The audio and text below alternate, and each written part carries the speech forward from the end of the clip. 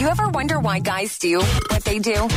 It's another edition of Why Do You Guys on Power 96.5. Butch, why do guys have a hard time thinking of people other than themselves sometimes?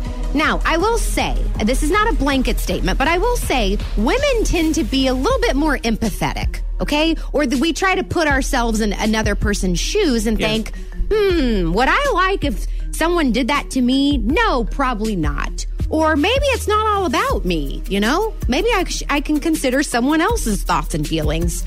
So let me give you a little example. Please, I think, question mark. Now, proceed with caution. I don't know. This is actually an unresolved fight that I'm currently in with David, okay? Okay. So, me and my mom, we were driving separately, but he invited us to a basketball game that he was coaching. He coaches youth basketball, okay? Well, it's all the way on the north side. So me and my mom are driving all the way to the north side. When the game starts at 5:30, I get a phone call at 5:24 that said, from David, he said, "Hey, where are you?" And I said, "Well, I'm like 5 minutes away." And he said, "Well, actually, the game starts at 7:10.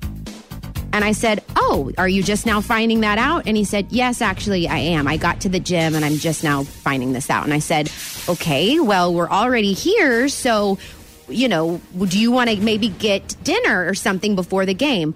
"Well, I'm not really hungry."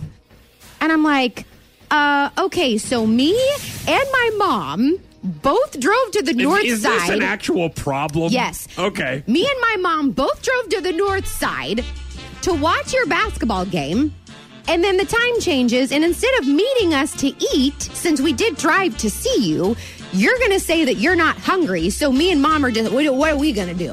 You know? Well, you're going to drive to wherever you want to eat and eat together. But do you think that was the right move on his part? Yes. No. Yeah, because he didn't know that it was going to be canceled. And if he wanted to hang out with his kids, they didn't have anything to do. They weren't there. They don't have any The kids weren't there people. because, no, you are really reaching. And then also, I'll say this. It's not his fault that the game got pushed back. No, he it's just not. found out. He called you. Yes. It's not that big of a deal to drive. You know what you should do? You should look at it as, I got to drive across town with my mom.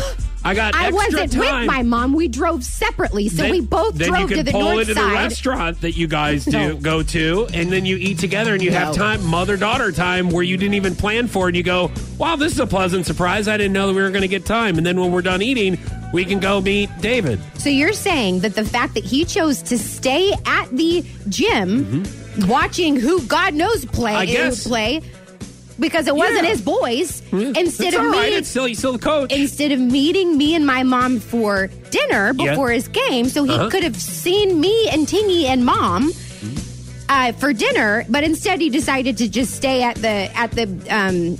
I guess I'll gym. go back to what you said in the beginning, and that is have empathy. You know, so it's almost kind of like I was talking about him needing to have empathy for me. So you have empathy for his schedule changing. And you go, hey, you know what I'd like to do? Instead of making the problem worse, I'd like to help out. And we'll go ahead and have dinner, and then we'll see you after dinner. No, it's too late. I can't stay up that late. Maybe it would be, I would say, if you were by yourself and you're all over there, I'd be like, that kind of sucks. But you have Tingy and your mom. I think you should be blessed that you have that time with your family. What? Who asked you? You did. You asked me, and I think that you should also have empathy for him. So I guess it goes both ways. So why do guys do this? Because you do this. No, good answer.